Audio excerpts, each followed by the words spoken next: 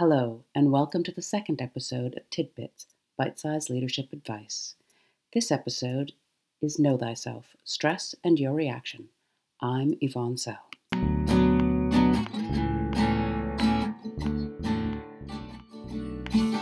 There's no doubt the current crisis is a stressful time for most of us. So I wanted to explore what stress is, what stressors are, how different people react to stress, and what we can do about it. I'm going to spend a bit more time reflecting rather than just giving advice, given that this is an individualized response. So get your sort of pen and paper ready so you can jot down some thoughts as we go along. So first, what is stress and stressors? Stress is a physiological reaction to a stressor, which is anything that feels challenging, threatening, very demanding on our time. As I mentioned in the previous episode, given all of our routines have been very cast into turmoil, we're going to be feeling that stress and trying to figure out how to respond. There are typically three responses to threat. Now, most of us will have heard of fight or flight, but more recent research has also looked at freeze. I'll explain all three of them briefly. Fight, as you can imagine, if we were faced with lions and tigers and bears, would be that response to strike out at it.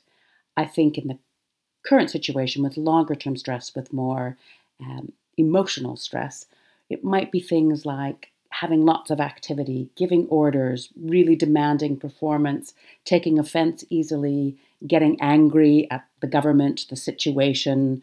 All those sorts of things might show up if our typical response is fight. Now, the flight response would be running away from danger. And so that might look like distracting ourselves, not responding to emails, not attending meetings, essentially just trying to distract ourselves. It might be lots of alcohol, those sorts of things are what flight might look like in this situation. And the third response is freeze. So you can imagine kind of trying to camouflage ourselves and determine what action to take. So that might look like postponing decisions, not wanting to commit to a course of action, really trying to slow down and just take it all in. So what I'd like you to do is thinking about those three responses, which one feels more like how you're responding at the moment? Is one very predominant? Are you cycling through all three? Just trying to get a grip on that. So maybe just pause this podcast and have a think about which of those three feels most like you. Then have a think about, well, if this is the way I'm responding, say distracting myself, not attending meetings, doing the flight response most predominantly, what's helpful about that? So it might be helping you manage your emotions and allowing you to concentrate on things you feel are important.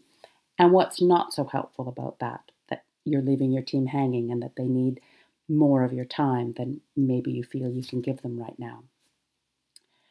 So every response we have has positives and negatives. Just have a think through what's the impact on you of having those responses and what's the impact on your team of the responses that you're having. Which parts might you need to let go of and which parts might you want to keep hold of.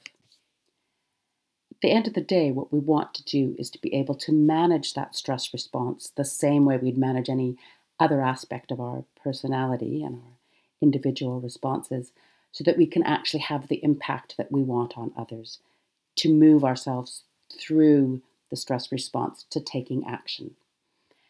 So it might be different things will work for different people, which is why I'm not going to give specific advice on this, but rather think through what will be most helpful for you.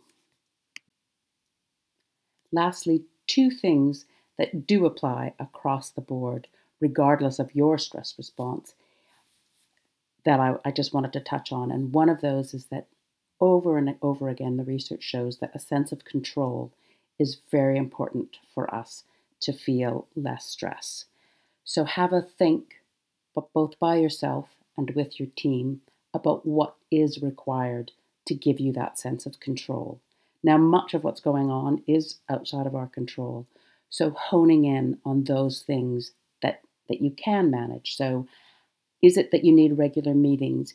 Is it that you need to have everyone needs a to-do list and is ticking off tasks? Is it that people need time off to go volunteer or homeschool their kids? Whatever it is, you figure out what's going to work for you individually and for you collectively as a team. Lastly, I don't know if your mum said this to you, but mine certainly always did, which was just take 10 deep breaths. And it turns out that actually deep breathing does help us control the physiological stress response. And so it can be a very useful thing to do to just take those deep breaths, slow yourself down, and it helps remove some of the stress hormones from our system. There's a host of good advice in a book called Physical Intelligence by Claire Dale and Patricia Payton that I would recommend for further reading in this area.